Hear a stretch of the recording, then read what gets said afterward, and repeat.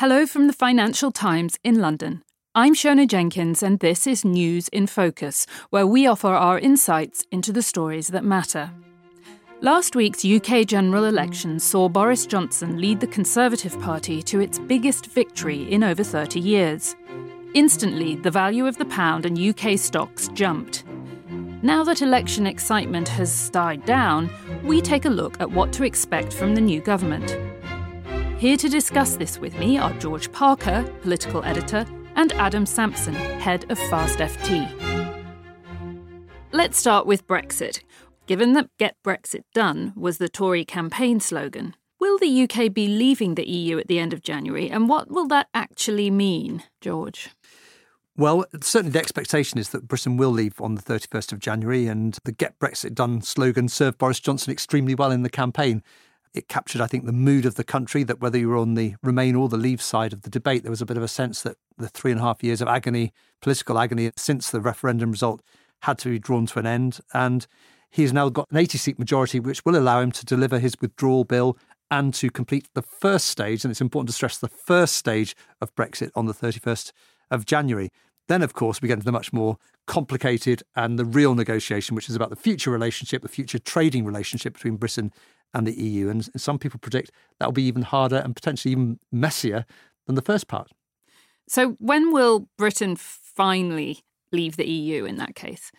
Well, we'll legally leave on the 31st of January, but then the question is, at what point do we leave the so-called transition period, the standstill arrangement, where effectively Britain remains part of the same EU trading system under the European Court of Justice and all the rest of it, until a final agreement is in place. Now, Boris Johnson has said this week that he will leave on the 31st of December 2020, come what may, and indeed he's going to put legislation or a clause into his withdrawal bill that will make it illegal for him to seek an extension of the transition period beyond December 2020. Now, lots of people doubt whether a really serious trade deal can be negotiated in such a short space of time.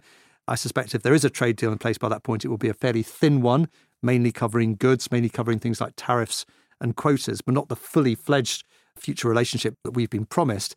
And then the second question is, if Boris Johnson's determined to have this new relationship in place on the 1st of January 2021, is it practically possible to have all of the systems in place, including a new customs system, new checks, new border posts, a new immigration system potentially, all within the space of 12 months? I think that makes an heroic assumption about the ability of Whitehall and indeed businesses to make that kind of big adaptation in such a short space of time.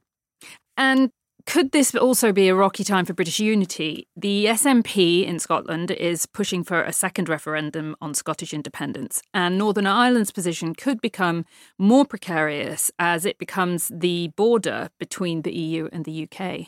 Well, indeed. I mean, that's one of the ironies of this whole Brexit process, that in taking Britain out of the European Union is Boris Johnson unstitching the United Kingdom. Of course, Scotland and Northern Ireland both voted very strongly to remain part of the European Union. The fact that there's a resentment north of the border in Scotland about Brexit has created a situation where 48 out of the 59 seats in Scotland went to the Scottish National Party, which wants a second independence referendum in Scotland. Boris Johnson has said no so far, but it doesn't take that much imagination to conceive that Scotland could become a bit like Catalonia, with a grievance festering, people demanding the right to have another say on their future. And in the case of Northern Ireland, as you mentioned, Shona, the deal that Boris Johnson has struck will leave Northern Ireland effectively within the economic space of the European Union, in the customs union, all but name, and the single market, therefore with a border between the mainland of Great Britain and Northern Ireland for the first time. And again, people in Northern Ireland will be looking to Dublin or Brussels to protect their interests as far as the economy is concerned, rather than London. It's obvious that's unravelling the union to a certain extent. Boris Johnson calls himself the Minister of the Union. It's a title he gave himself after he became Prime Minister. But that's going to be a big job for him in number 10 to try to keep the union of the UK together whilst at the same time leaving the European Union. Now, the Conservative manifesto sketched out plans for constitutional change. So what differences can we expect to see? Well, there's a slightly strange page 48, which has acquired a slight infamy in politics, where it talks about a whole range of constitutional changes, whether it's the future of the House of Lords or the relationship between Parliament and the Supreme Court, which of course famously became very heavily involved in British politics in the autumn and stopped Boris Johnson closing down Parliament at a crucial moment in the Brexit process. So there's a lot of unspoken intent there about doing something about changing the system, if you like. And Boris Johnson's chief advisor, Dominic Cummings, is basically a revolutionary who thinks the British system is bust. He thinks that the Brexit vote illustrated the distance that had grown up between many parts of the UK, left behind Britain, if you like, and the elite that run the country, whether it's in the media or the courts or the politicians. And he wants to turn it all on its head. Now, how far he gets on this mission is an open question. There's going to be a review of the constitutional setup in the country, which will take at least a year. And it'll be interesting to see how far Boris Johnson's prepared to go down that route. But certainly there's a real energy and almost a revolutionary zeal about the people around Boris Johnson in Number 10. And within government, a new business department and changes to foreign aid are on the cards. What are these going to look like? Well, that's the other thing that Dominic Cummings, Mr. Johnson's advisor, wants to do. He previously worked as an advisor in Whitehall. He thinks that basically the British civil service is pretty hopeless. He thinks they tolerate failure. There's lots of blame passing, no reward for imaginative thinking. And he wants to turn the British system on its head as well. And, you know, one of the things that traditionally Britain is proud of is the fact it has a permanent civil service which carries on doing the job even when there's a change of government. Very different, of course, to the American system where you have a complete sea change in Washington every 4 years potentially. But Dominic Cummings has said in the past he thinks that civil servants should be fired if they do a bad job. They generally have a job for life at the moment. And he's also talking about a big change in the number of government departments. So you mentioned there two of the most interesting ones. One is the idea of folding into the Foreign Office the Department of International Development, which has a very big budget, £13 billion. Boris Johnson thinks that could be better deployed inside the Foreign Office as part of a wider global Britain foreign policy and business policy. And the other one is the idea of turning the business department into a much bigger department covering international trade, for example, almost like a Department of Economic Affairs, pushing this agenda that Boris Johnson has of trying to push wealth out of the prosperous southeast of the UK out to the north and the Midlands.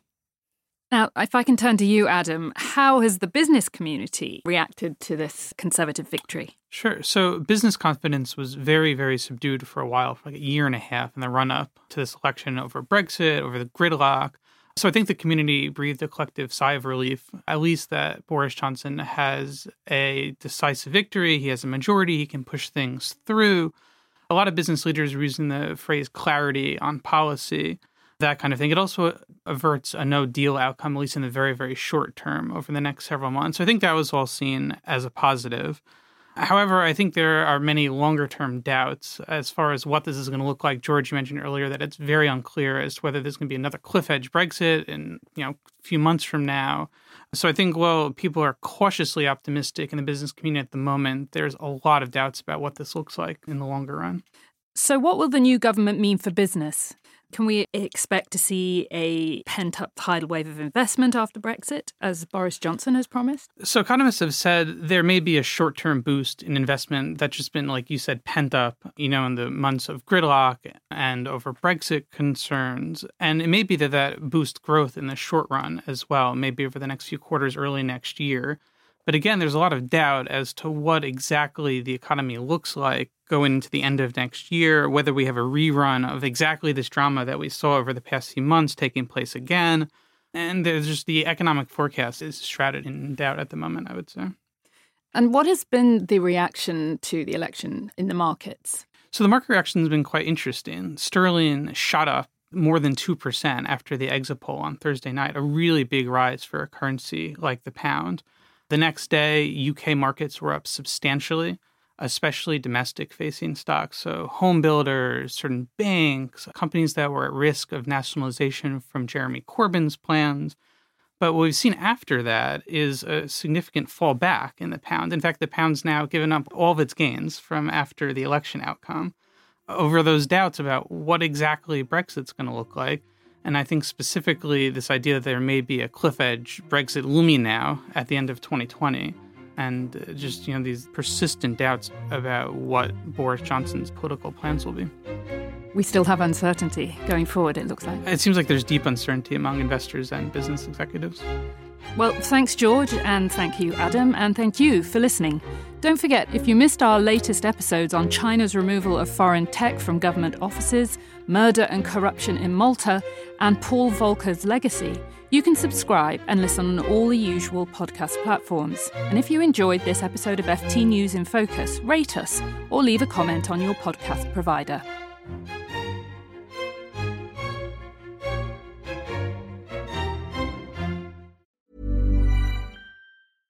Support for this podcast and the following message come from Corient. Corient provides wealth management services centered around you. As one of the largest integrated fee-only registered investment advisors in the U.S., Corient has experienced teams who can craft custom solutions designed to help you reach your financial goals, no matter how complex.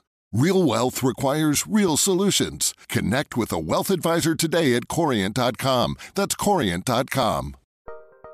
Join Capital Group CEO Mike Gitlin for a new edition of the Capital Ideas Podcast.